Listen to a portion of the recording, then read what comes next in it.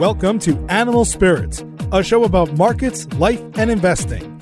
Join Michael Batnick and Ben Carlson as they talk about what they're reading, writing, and watching. Michael Batnick and Ben Carlson work for Ritholtz Wealth Management. All opinions expressed by Michael and Ben or any podcast guests are solely their own opinions and do not reflect the opinion of Ritholtz Wealth Management. This podcast is for informational purposes only and should not be relied upon for investment decisions. Clients of Ritholtz Wealth Management may maintain positions in the securities discussed in this podcast.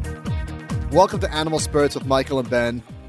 Somebody sent us a tweet of a kid in college doing a TikTok video where she's going through what she's doing. She's taking a video in class. It says, 1, open a TD account, 2, download Thinkorswim, 3, day trade. And it seems like for the first time in the market in the last few years, we're actually getting a taste of euphoria. Now, it's obviously very stock specific, all concentrated in Tesla.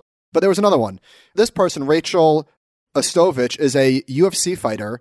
She wrote, made my first option trade, praying I can really keep this going as a steady income. Any tips for me, please let me know. Now, options trading and steady income are not necessarily synonymous.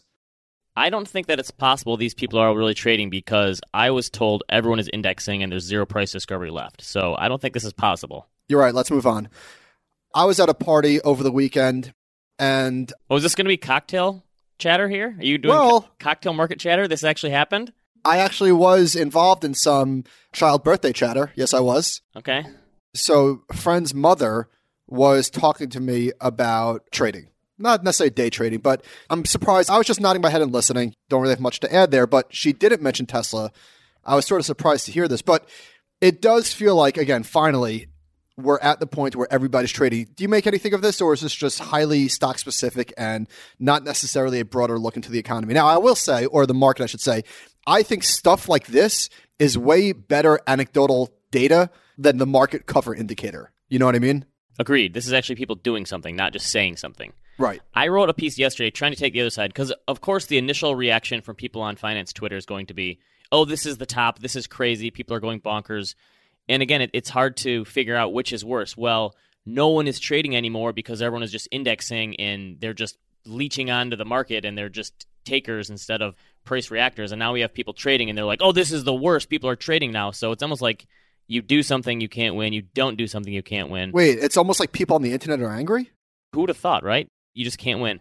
But I tried to look at this from, let's put a positive spin on it. Because the obvious thing for a negative spin is, yes, this won't end well. Yeah, this won't end well. And obviously for most people, it doesn't. And I actually used you as an example of someone who... Excuse me, sir. What? How dare you? It was your idea, was it not? You said, why don't you use me as an example? Guilty as charged. You threw yourself on my blog without me even asking you. But it worked because I said, here's an example of someone who started off trading and ended up being more of a long-term investor. You just had to start somewhere and get your feet wet, or maybe freeze your feet off, if you will, looking for a better analogy. But I said, maybe it's good that these people are getting in somehow. And my example was in the 90s. The share of Americans who own stock went from 30% in 1990 to 55% by the end of the dot-com bubble. And so we had this huge influx of people coming into the market, and it's basically stayed flat since then. It dipped a little bit in the crisis, and I was actually back to where it was then. Maybe getting these people involved in the market somehow will wet their beak a little, and they will want to stick around. Even if they're learning the wrong way, some of them will get involved, and maybe the ones who end up lighting their money on fire and they just shun the market for good forever, they probably would have never got involved anyway. So some people you're never going to be able to help, but some people maybe can use this as a learning experience. I could not agree more. Speaking of that, got an email this morning from a listener asking about whether they should read. They're new to the market and they just found this person and should they read their books? And I think your early experiences are incredibly formative. So I said, hey, you know what? Actually, this person's stuff is interesting. It's definitely different, not the same stuff that you hear over and over again, but maybe wait a little bit because I don't think that this person's worldviews, I think they might make you a little cynical. Probably not best to start there. If you end up gravitating there later in life, fine, but as a new investor. So yeah, I think this is all good. If Tesla crashes, and obviously nobody knows that it will, but let's just say it does. Okay, so you learn a lesson, hopefully with not too much money on the line, but there are people, as there always are, who are going to the extreme. So in this article, on the Wall Street Journal, investors bet against Tesla. They found the person, as they always do. This person was a Montreal-based pharmacist who has profited from Tesla's surging stock price. They made more than $100,000 in profits over the last month. And I actually heard a story this morning from a colleague here whose friend was trading Tesla so heavily that he just liquidated. So kudos to this person. Didn't have to learn the wrong lesson. Or maybe you do learn the wrong lesson from winning like this. That's a whole other topic. But he did so well that he sold everything and actually bought a Tesla from the profits. Wow. You almost can't make that up. Yeah, it is funny because I feel like that is actually more dangerous than losing $5,000. Right. If you do well at the beginning and make some money, that's probably the worst thing that can happen to you. Yeah. All right. So in the article, this is important. Obviously, people that have bet against Tesla have gotten their butts handed to them, which happens from time to time. But one thing that is rarely discussed is position sizing. How can you be wrong and still stay in the game? They spoke about Jim Chanos, who's been a vocal bear for a long, long time on Tesla, and he's sticking with his short position. People close to the matter say it's about 2% of the portfolio. Right. He's not taking it to extremes. He's not betting the farm on this one position, which is how some people want these things to be. I mean, you develop such a strong conviction, and obviously you have to balance conviction with, well, what if you're wrong? And having a third of the portfolio, or even a number approaching that, is obviously irresponsible. Unless you're right, then it's all good. But yeah, some of these people are never going to be able to be saved. These people that are trading, they're going to go from one thing to another. I'm sure there was plenty of people who went from trading .com stocks to buying houses and trying to flip them to going into crypto. So there's always going to be people who are like that, but there are going to be other people who take a first step into the markets and realize they burn their hand on the top of the oven and they say, oh, wait, this is definitely not for me, obviously. And that's what happened to you. And people asked, I wrote about you, and some people said, well, I want to hear more about Michael's story. It was actually our very first podcast episode, which I don't know the name, but I'll put it in the show notes. We went through our journey as investors, and you talked about starting off as a trader. And so I'll link to that so if people want to hear your story. I can't believe that you started off in index funds. That is like low-sodium turkey. You want to know what my first ever purchase in the stock market was? A target date fund. Come on. Are you being serious? 2005 or 6, I guess, whenever it was. Yeah, my dad helped me set up a target date fund at like T. Rowe Price. Do you still hold it? I traded out of it and rolled it over to Vanguard or something, but yeah. And some people are in my comments saying that everyone should be like that. They should just start off investing in low-cost funds and max out their 401k. And nobody does that except for you. It's not going to happen for most people. It's just not. It's not how human nature works. I'm sorry. But did you ever trade target date funds? Because that sounds like fun. Yeah, I was going the relative value between the target date 2055 and target date 2020. No. Oh, man. Okay, so Jonathan Clements had a great article. Nobody told me, and it's 10 things that he wish he knew earlier. And I'm usually not a fan of these because, for various reasons. But I did like this one. And he talked about something It's a podcast question. Yeah, well, because even if you knew this 20 years ago, what you know today, you wouldn't listen. You know what I mean? You are who you are at a specific... And that's the problem with telling young people good financial advice. Sometimes they're just not going to listen to you, and they need to experience it for themselves. Yeah, they're not ready, which is fine. That's very normal. So to that point, he hit on something that we spoke about last week, which is like, which is the true version of yourself type of thing. And one of the things that he wrote about was, will our future self approve? As we make decisions today, I think this is a hugely powerful question to ask, and yet it's only in recent years that I've learned to ask it. When we opt not to save today, we're expecting our future self to make up the shortfall. When we take on debt, we're expecting our future self to repay the money borrowed. When we buy things today of lasting value, we're expecting our future self to like what we purchase. Pretty good. His very first one, he said, a small home is the key to a big portfolio. And I was thinking about this. I have some friends who do well for themselves, and they have a really nice house but drive an old car. I have other friends who I don't know how well they're doing for themselves, but they have not so great of a house, but they have a really nice car. So which do you think is a bigger sign of someone who has their wealth or their finances in order? Someone who drives a really nice car, not a great house? What do you think? I mean... No, when I see somebody who drives, not to judge, but forgive me, I will judge. When you see somebody in a so-so house and a Maserati, it's like, wait, what? Right. That's the one I was leaning towards as well, where you think this person probably doesn't have... Even though you could save more money technically in your house by going into a lesser house, I feel like that person probably doesn't have their priorities in check. When you see somebody have a very nice house and a Toyota Camry, I mean, my thought is, wow, that person's doing quite well. Yes, that's my general thought as well. So we spoke about Jesse Eisenberg was on Conan, and he said something along the lines of, he was talking to Conan about how Jesse Eisenberg drives a 15-year-old Lexus that his aunt gave to him, and Conan drives a little Fiat, which is hilarious because he probably barely fits in it. But Jesse Eisenberg said, you don't have to tell people your status because you are your status. Like, you're famous. Right. People already know. And there's nothing wrong with nice cars at all. By the way, I will say, I almost dislike people that are more anti-nice car than the people driving super nice cars. Whoa, that's pretty meta there. The fastest way to lose money is to drive a nice car. It's like, all right, well, some people like nice cars. Like, back off. Right. There are plenty of different areas you can save your money. Now, that being said, I feel like obviously cars are like probably the most statusy thing possible. Yes, and that's an easy way to blow some money. It's a gateway for a lot of people. But if that's your one vice and you're good everywhere else, then great, drive a nice car. So let's stick with this housing theme. So interest rates are low and going lower. The average rate on a 15-year rate mortgage fell to a 3-year low of 2.97%. This is crap. I just refinanced like 2 months ago, and the rates go lower. Murphy's Law, right? You're a terrible refinancing timer. I told you. We've been through this. Mine was like 3.6%. Here's the thing, though.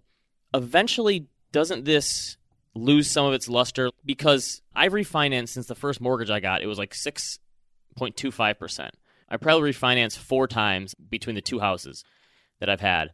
Don't you think the lower I go now, I mean, it would have to drop a huge amount for it to make sense for me to refinance anymore? Well, of course. This is CFA Part 2, Level 2, right? Yeah, they didn't tell me this. But don't you think that eventually the lower rates, except for everyone who's coming into a new house, it wears off and loses its luster, and it doesn't have as big of an impact anymore? You have to have a huge drop in rates for it to actually get something to happen. Well, that's what we just had. So the volume of refinancing, according to this article, jumped 15% week over week, which was the highest since June 2013. So you're wrong. No, of course you're not wrong. Eventually, this will dry up. But actually, I'm going through the process of looking to refinance. And I had poked around probably twice in the last 6 months. I bought my house a year ago. I got a 30-year, 4%, was very happy with that. But now they're so low. They're so low, in fact, that I might look to lock in a 15-year. Obviously, I have to speak with the bankers and stuff and find out how much it costs and what the difference is. But 4% down to under 3%, I don't know what the math is exactly. I guess that's not very complicated. Like I said, I'm in the process right now.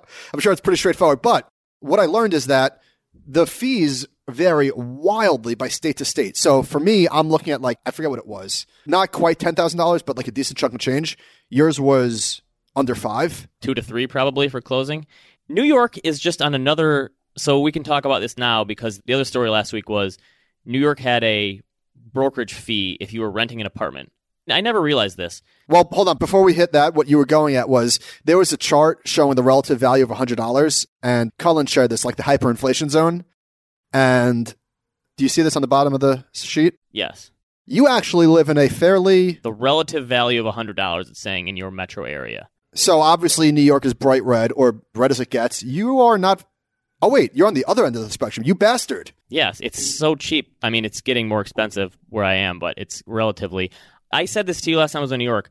How have there not been any years in the last few years where just millions of people all of a sudden left at once? I don't know how normal people manage to stay there with $15 beers and $3,000 rental apartment brokerage fees. People are leaving.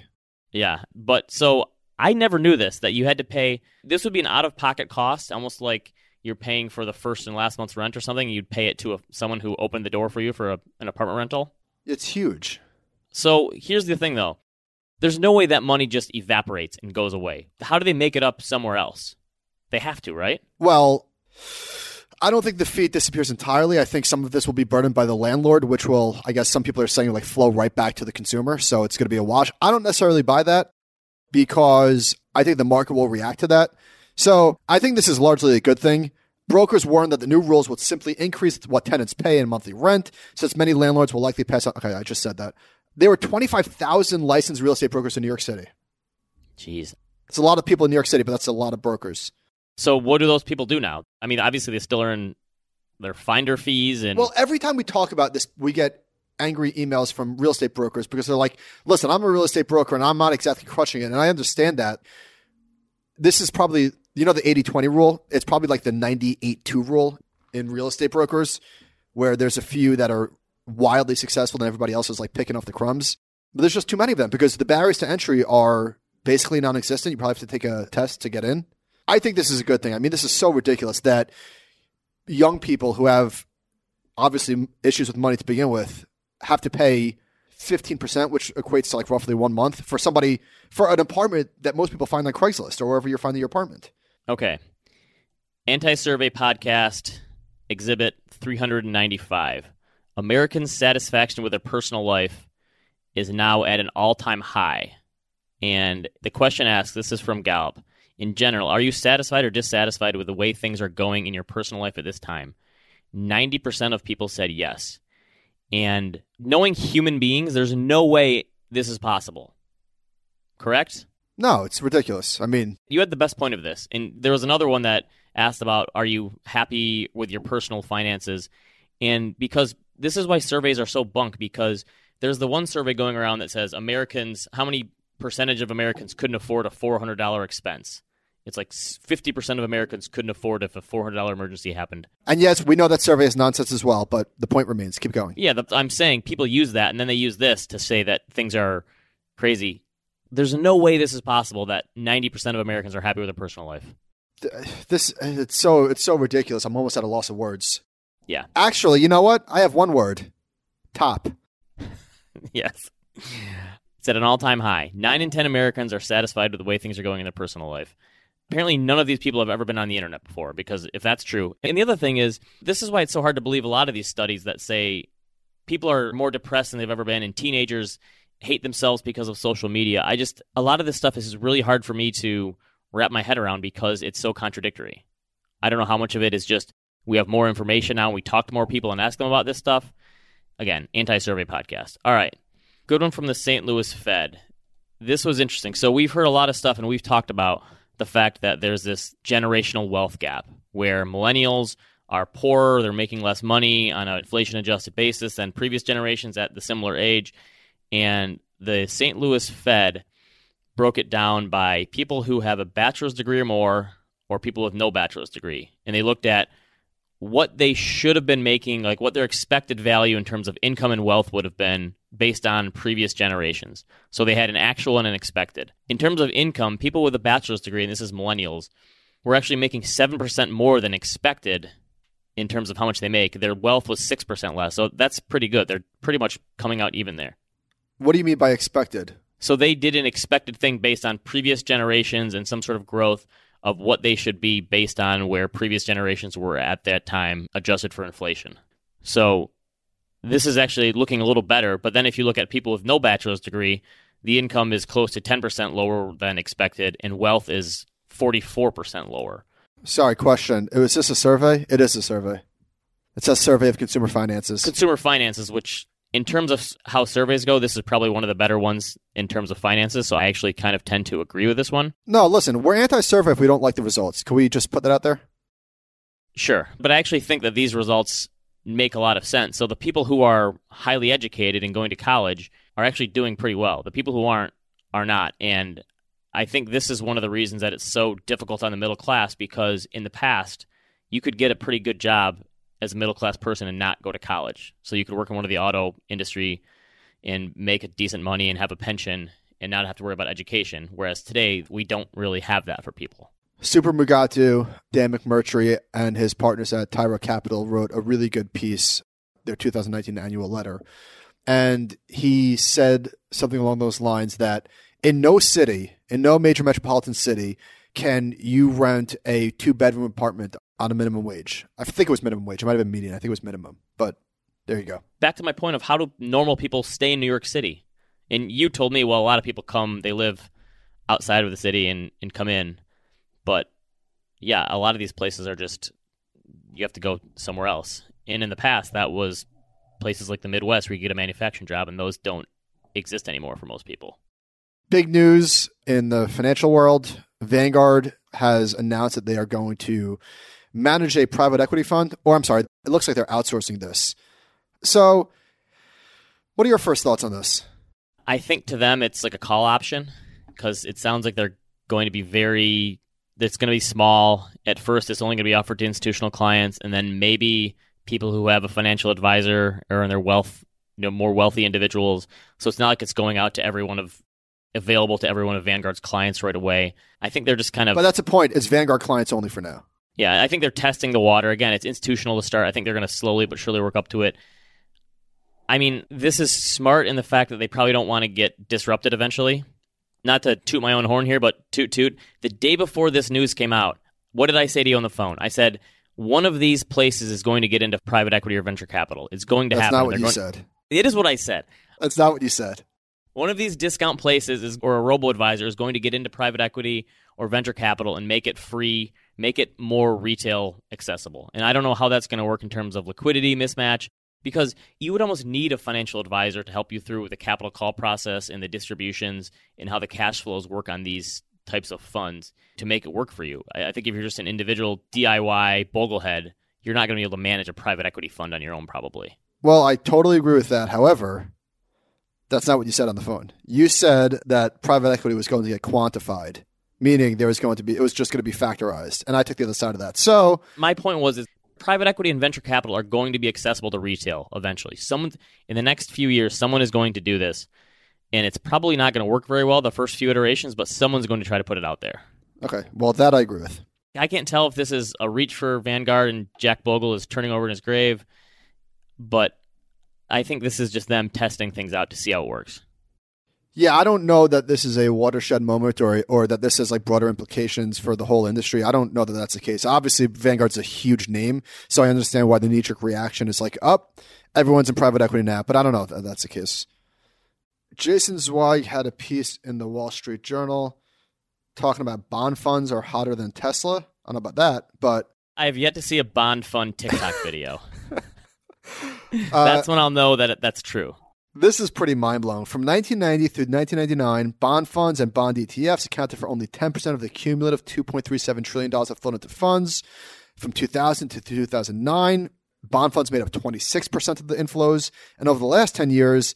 they made up 74% of the inflows. And I think the overriding reason for this is probably that this money is being driven by advisors and people aging. Yeah, demographics has to be the big thing here. In the 90s, baby boomers were coming up, and you see the slow migration to bonds. Yeah, let's just go Occam's razor on this one. Don't you think it's almost a good thing? It's showing people jumped into the stock market at first, then they slowly went into bonds, and now they're making a rush for bonds, even though people have 2, 3, potentially 4 decades in retirement. Isn't this actually showing people are being relatively level-headed?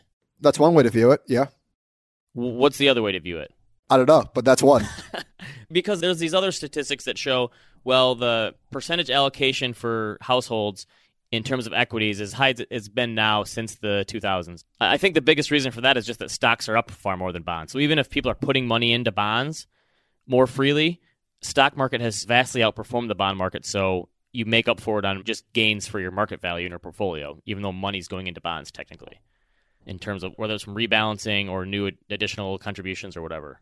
Yeah, I think this is more positive than negative. The non-positive part, of course, is bonds aren't paying anything, and it's a tough situation to be in if you want to find income. Or there's a bubble in bonds, which we've discussed doesn't make sense, only in the sense that I understand what people are trying to say, that you're not getting compensated for the amount of risk that you're taking. But with a bond, again, especially Treasury, you're getting your money back. So sure. Hot take. It's not the Fed manipulating interest rates. It's the baby boomers who are putting money into bonds. Well, baby boomers are controlling the Fed. But this gets back to my point of I really think that there's a decent chance interest rates are low for 2 to 3 decades. Well, that would be supported by this chart from Visual Capitalist, visualizing the 700-year fall of interest rates. Hey, do you think there's a visual socialist too? Okay, keep going. So the trend line has been down for, I don't know, what is it, 700 years? Yeah, I don't know. I mean, obviously there's been spikes along the way. Clearly we saw a spike just not so long ago, 4 decades ago. No, 4 decades ago. Am I doing the math right? Yeah, 4 decades ago. Who could forget when Charles Dunkirk sold discounted cash bonds for 16% in the 1600s? Well, guess what? I hope rates don't go up for our sake and for the government's sake. I tweeted a chart yesterday. Total debt as a percent of GDP is basically as high as it's ever been in the United States, at least in recent history. We're at like 120%. Japanese levels. But interest payments as a percent of GDP are nowhere near all-time highs precisely because rates are so low. And if you would have read my piece from last week, in Japan, it's 300% right now. Oh, wow. But somehow, this is from Wisdom Tree, I stole this stat from, Japan's debt to GDP jumped from 100 to 300%, and their interest income as a percentage of GDP went down because their rates are negative or so low. It almost doesn't matter. So we're having a similar thing now. If rates do go up and not to like 3%, I'm not saying they're going to go up to like 11%, but let's just say they go up to like 4 or 5%, we're in trouble. That's when the tough choices need to be made. My point, I wrote about the deficit last week or so. If inflation and interest rates continue to stay low, the deficit and the federal debt shouldn't be that big of a problem for us. That's like the fingers crossed. If they don't, no, seriously, fingers crossed, because if they don't, some bad things are going to happen. By the way, speaking of Wisdom Tree, I've been wanting to plug this for the last 2 weeks. I just keep forgetting. They have this like amazing portfolio visualizer tool, an ETF screener, an index, all sorts of things that you could do there that I don't really see them promoting too often. So I just wanted to give that a plug. We'll put this in the show notes. All right, last week we talked about how Barstool Sports was bought out by Penn National Gaming. This week, we talked about it last week too, but it was finally finalized. Spotify bought The Ringer. And my initial thought here, I had two of them. So this is the Bill Simmons Ringer. I guess it's probably, 4 or 5 years old? Not that old, since he left ESPN. And someone on the Kara Swisher, Scott Galloway podcast, they said that they heard that it was bought for $100 million. That was the number that they heard thrown around, which is pretty amazing. Also kind of crazy that The Ringer was going through a unionized deal about 3 months ago. So I don't know if that had anything to do with this. But two thoughts. So that's two companies now with huge podcast footprints that have been bought out for hundreds of millions of dollars in the last few weeks. Earth to Spotify. What? Call us. Oh, okay. Animal Spirits is taking offers. We're on the block. ESPN totally missed the boat on podcasts. I tweeted this out the other day. The top will be when we get an injection of private equity money for this podcast. That'll be the top. All right, when we get retail private equity buyers into Animal Spirits. There it is. Then it's over. I mean, ESPN is so huge, it wouldn't have moved the needle that much, but how are they not just dominating sports podcasting at this point? Too late. They missed. I was actually thinking about this morning. I was listening to Bob Iger on Bill Simmons. Which was great.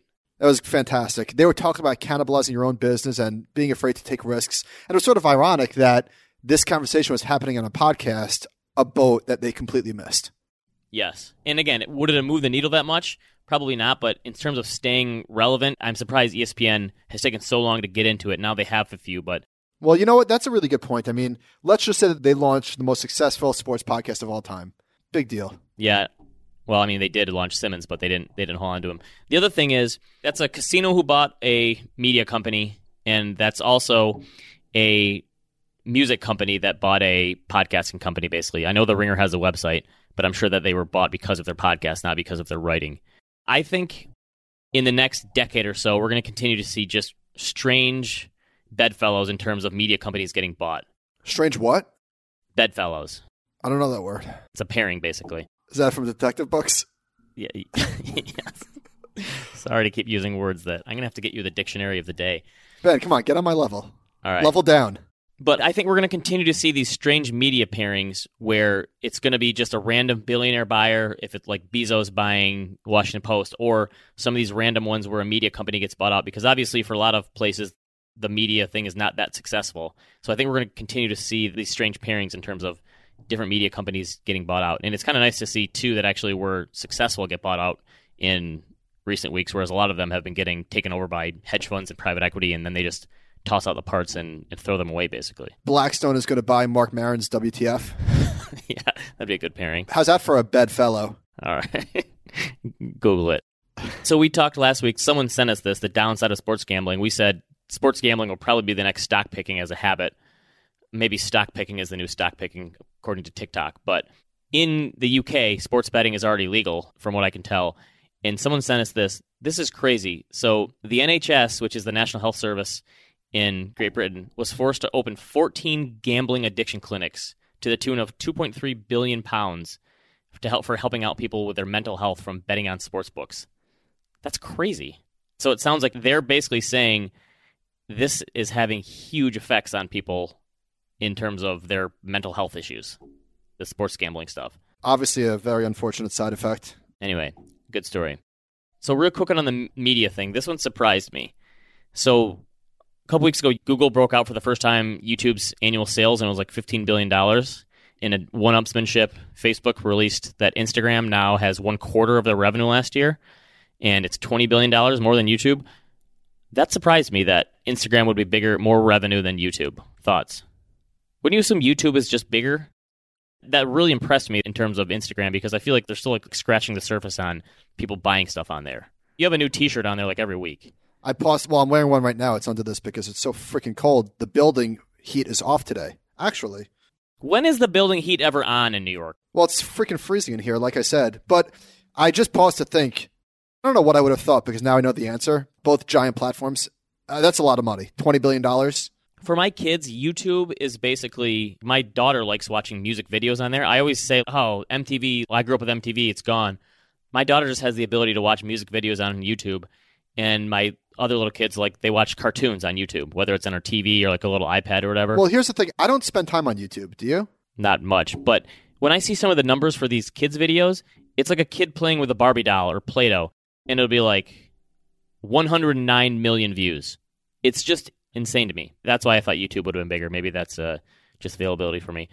All right, WTF News of the Week. According to a study by MIT Sloan School of Management and State Street Associates, there is a 70% chance of a recession in the next 6 months. Based on what? Well, based on something called the Mahalanobis distance, which was originally conceived to measure the statistical similarity of the values of a set of dimensions for a given skull to the average value of those dimensions for a chosen group of skulls. It measures the distance between a point and a certain distribution. So using this principle, they looked at industrial production, non-farm payrolls, stock market returns, and the slope of the yield curve. Okay. So the measurement of your skull, I don't know. Can I confess? What's up?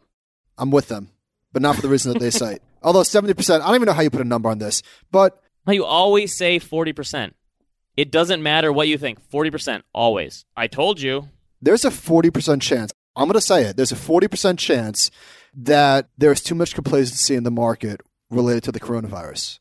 It's hard to know exactly what's going on because we just don't know what we're seeing from the Chinese state-run media. But you see, like, the population... Whoa, that was very zero hedge of you. No. Take your rose-colored glasses off for a second and join me. These are giant cities in one of the most important economies in the world that are basically shut down. How is this not going to have a big impact on global GDP and therefore businesses and therefore stock prices? Oof. That seems like a stretch unless it gets really... My view of this is this something that we just put aside and say, don't ever pay attention to like what could be a pandemic? No, but I think should you personally panic if it's not your job to think about these things? Probably not. Well, no, I completely agree. I'm just saying I'm always of the default setting that the market is right. Obviously, this is extremely public news, so no strong insights here. But I was watching. Okay, so actually 2 points on this. I think it was Friday, whatever day it was. David Muir came on the news, and we're not a news household, but it just was on for a second. So I was like, oh, I just looked up. And the way that they talk about the coronavirus is very alarming. And I'm not saying that it shouldn't be. It's obviously very serious, but it was quite scary. So there's a chart from Data Arbor. Major TV news coronavirus sounds the sirens. And it shows the ratio between rolling 30-day sums of pessimistic versus optimistic segments covering flu, virus, and other health scares. And this is at an all-time high, well, over the last 10 years. So it seems like there's a ton of emphasis in the news, but very little reaction in the market, which is sort of the story of the last few years, like stories in the news. Don't you think 95% of the time the market is smarter than the news? Totally. Completely agree. See, with this coronavirus stuff, some people say, like, we can't trust China. I trust China to way more than I trust America to handle something like this. Do you remember the movie World War Z with Brad Pitt? Of course. And they travel overseas, and they try to figure out which places have contained this. And they figure out the way that you transmit this disease in World War Z was you get bitten by someone who has it. And then you turn into, like, this zombie person who goes crazy. And they figured out that the one country that stopped it was North Korea, and they just pulled out all their citizens' teeth, and that stopped the advent of this in that country. What are you trying to say? China can make shit like that happen. They're not going to pull everyone's teeth out, but they talked about how they created a hospital in like 2 weeks. I'm just saying, I trust China to move mountains more than I would trust the U.S. on this stuff. Okay, agree with that. Can I hedge my previous statement and make myself sound even worse? Okay, you're going from zero hedge to negative hedge? As I'm talking through this whole weather situation, I actually do type in my zip code in the morning, but I guess I'm even dumber than I thought because I only look at the temperature. I never look at like the daily report. I never look at like if it's going to rain or not. I just look at the temperature. Because you got to keep your skull warm. Which makes no sense. Now I will click on hourly just to stay ahead of the rain. In other news that will further divide the country, there was an article, I guess this was in Yahoo a few weeks ago. Americans are projected to inherit $764 billion this year and will pay an average tax of just 2.1% on that. Thoughts? My guess would be that a lot of it is just spread out amongst a lot of people. True. Does that make sense? Yes, it does. This is something that you've been seeing at financial advisor conferences for years now, the coming wave of inheritance that's going to hit this country, right? Yes. Isn't this how the millennials pay off all their student loans? This is how they survive? Well, not with people living longer. It's almost $1 trillion this year. That's kind of a lot of money, correct? Millennials are going to be 65 when their parents die. Yeah, some of them probably. So you and Josh got into it a couple weeks ago, I guess, about how rich Jeff Bezos is and his family. They're going to be set up for 1,000 years or something. And this does seem like it's this not having a big inheritance tax or a death tax under a certain amount. It's just easier to pass your wealth on. So I actually wrote about this in my book, The Half-Life of Wealth for Ridiculously Wealthy People. It's kind of surprising because it was actually a paper by William Bernstein and Rob Arnott, and they looked at this half-life of wealth. So how long does it take the next generation to basically cut the wealth in half? And they looked at the top 10 families by wealth in 1918, 1930, 1957, and 1968. Saw their wealth cut in half in 13 years, 10 years, 13 years, and 8 years, respectively. And that's just the top 10. They found that the second generation saw a half-life of 24 years on average, while the grandkids took 11 years to cut their inheritance in half. Can I poke holes in this? Have at it. So you said 1918, 1930, 1940, 1960, whatever? Yeah. The financial universe did not even exist back then. I'm not just saying that, like, oh, they could just buy an index fund, but they could just put in a money market fund, and whatever the number I gave was, like, the Bezoses could get $3 billion a year in interest in cash alone. Okay, this gets back to the human nature thing in trading. How many rich kids and rich grandkids do you know they're going to take their billions and put it in a money market fund and not say they're going to go into venture capital and they're going to be they're going to go into Tesla and they're going to try to start building. That's what I'm saying, though. Of course, if they just put it in money markets, they could live off the interest. They're not going to do that, though. Well, I agree, of course. That's the thing. But if you have $150 billion and your next generation cuts it in half, I think they can still live on $75 billion. I generally agree with that take, that future generations squander the wealth. I'm with that. I just think that the Bezoses happen to be an exception only because of how much money it is. I agree. For really wealthy people these days, there are way more avenues to take care of money in terms of having tax consultants and family offices. And yeah, exactly. Like, just in terms of, like, okay, you don't think the Bezoses are like, no, our kids are not just going to get $75 billion checks. There will be so many trusts set up to prevent this sort of thing, you would think. Yes. But then there's also the Warren Buffett giving pledge that they're giving half of their money to him. Or they're giving half their money away to charity. So there's your half-life right there.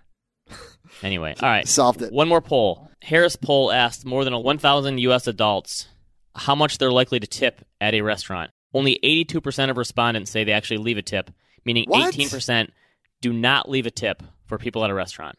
How crazy is that number? That's ridiculous. So I think rule of thumb, you double the tax and add a few bucks if they were good, and if not, you just double the tax. Well, taxes in New York City are ungodly, so... So in New York City, the tax is, what, I don't know, 9%?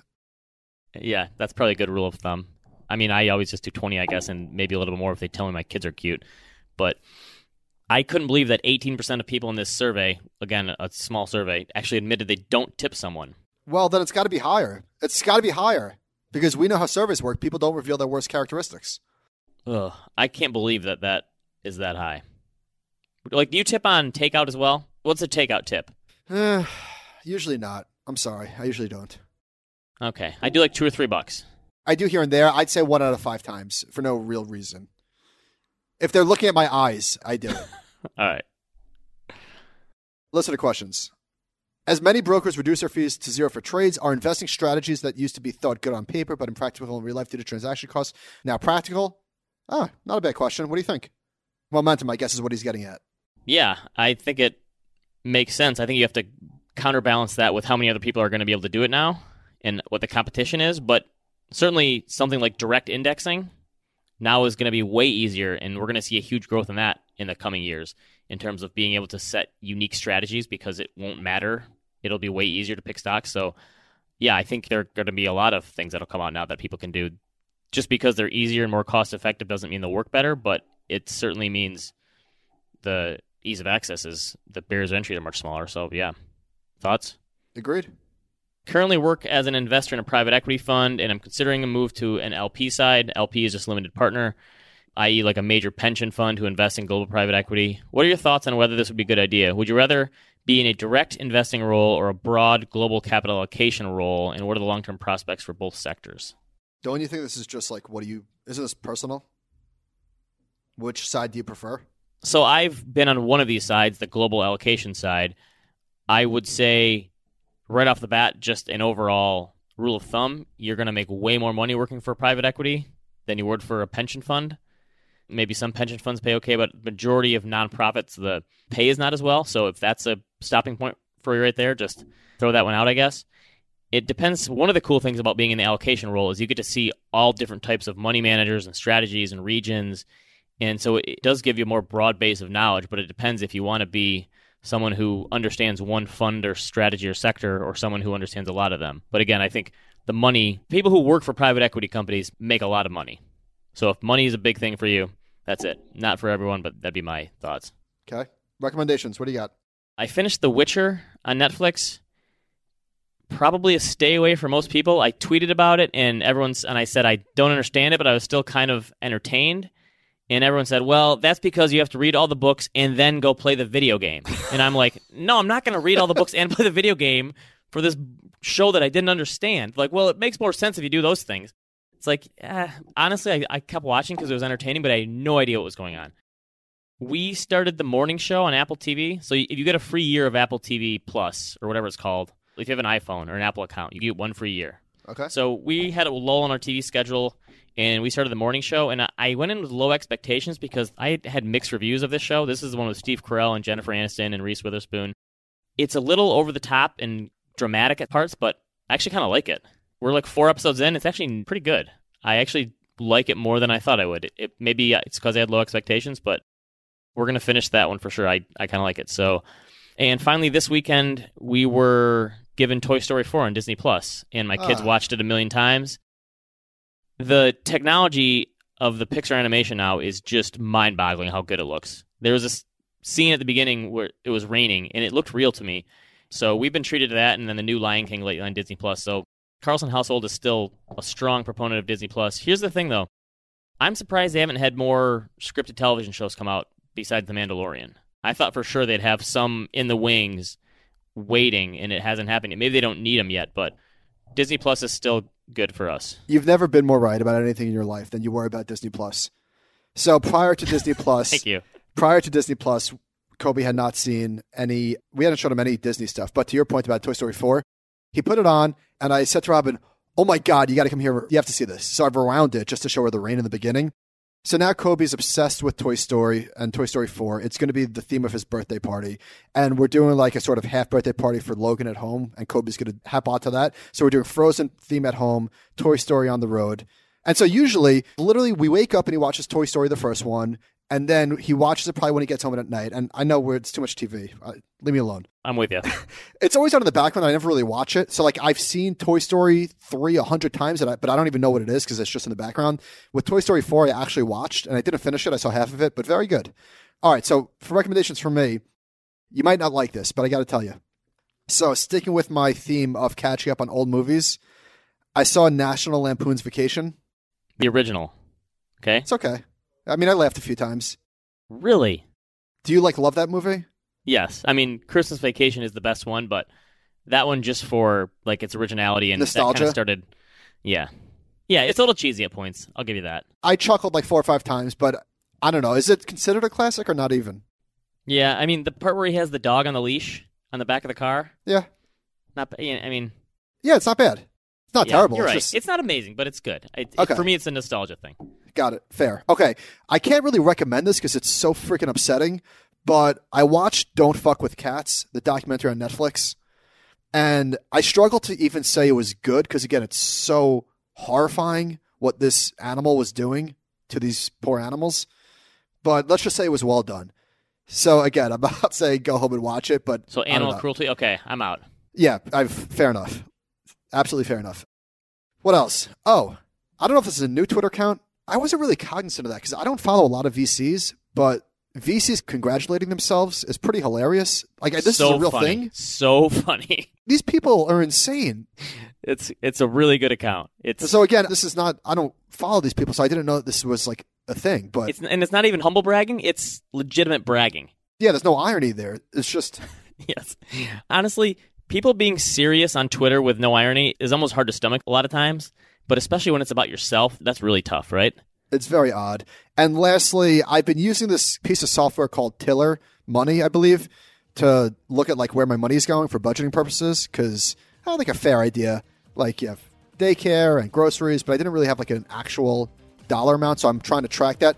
There's a little bit of a time commitment to get it all set up, but this software is pretty neat. So again, we'll link to this in the show notes. All right, that's it from us. Thank you for listening. animalspiritspod@gmail.com, and we will see you next week.